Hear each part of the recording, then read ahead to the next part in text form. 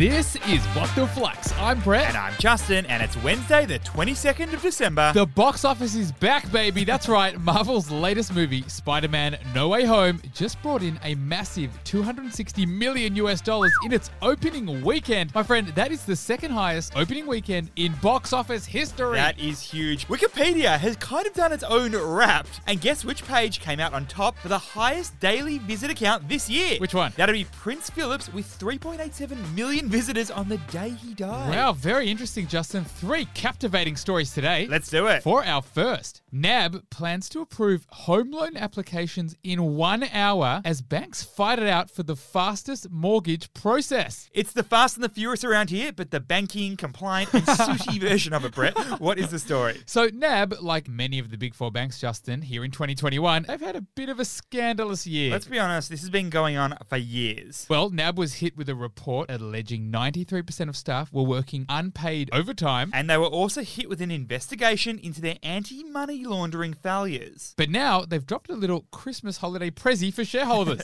They're aiming to approve home loan applications in as little as 1 hour. Justin, that's merely 2 episodes of Selling Sunset. And the plan is to cash in on Australia's booming property market and take back market share from new upstart players in town. So what's the key learning here? When it comes to a home loan, there are a few critical aspects that you need to think about. Number 1, you've got to think about that interest rate. Number 2, you've got the features of the home loan. And you've also got to think about the turnaround time to get approved. And Brett, the time it takes for a bank to approve a home loan is becoming key to winning more customers and more market share. And more market share means bigger revenue. But that has meant new, smaller lenders and also fintechs are stepping up to compete against traditional lenders. And in the past, Bretty boy, banks like ANZ have taken around 32 days to approve complex mortgage loans. And that means your dream property could be all done, all silent, and sold before you've even got approval. So traditional lenders are trying to become more efficient in order to take back that market share. For our second story, plant-based meat companies could be forced to scrap words like beef and sausages from their packaging if the Australian meat industry has their way. I guess no more faking it till you're making it, Juzzy boy. What's the story? Right, well, plant-based foods are all the rage right now. In fact,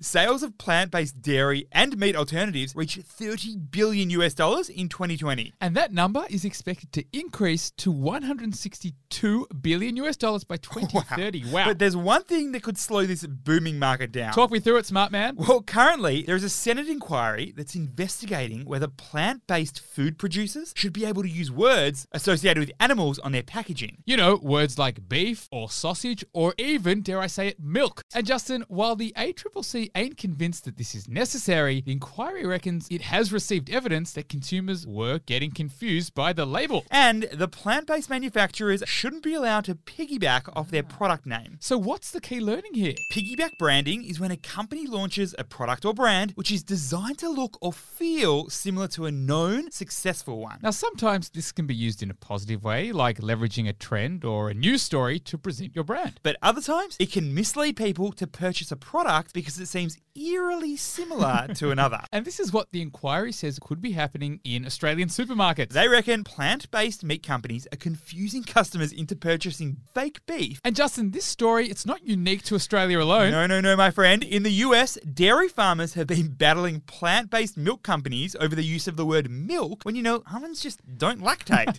For our third and final story, Chinese AI giant SenseTime has had US investors shut out from buying shares in its $1 billion IPO. Ooh, how's that for a 180B, man? What is the story? So SenseTime is a Chinese artificial intelligence startup that was founded back in 2014 in Hong Kong. They create technologies like facial recognition, image recognition, even autonomous driving.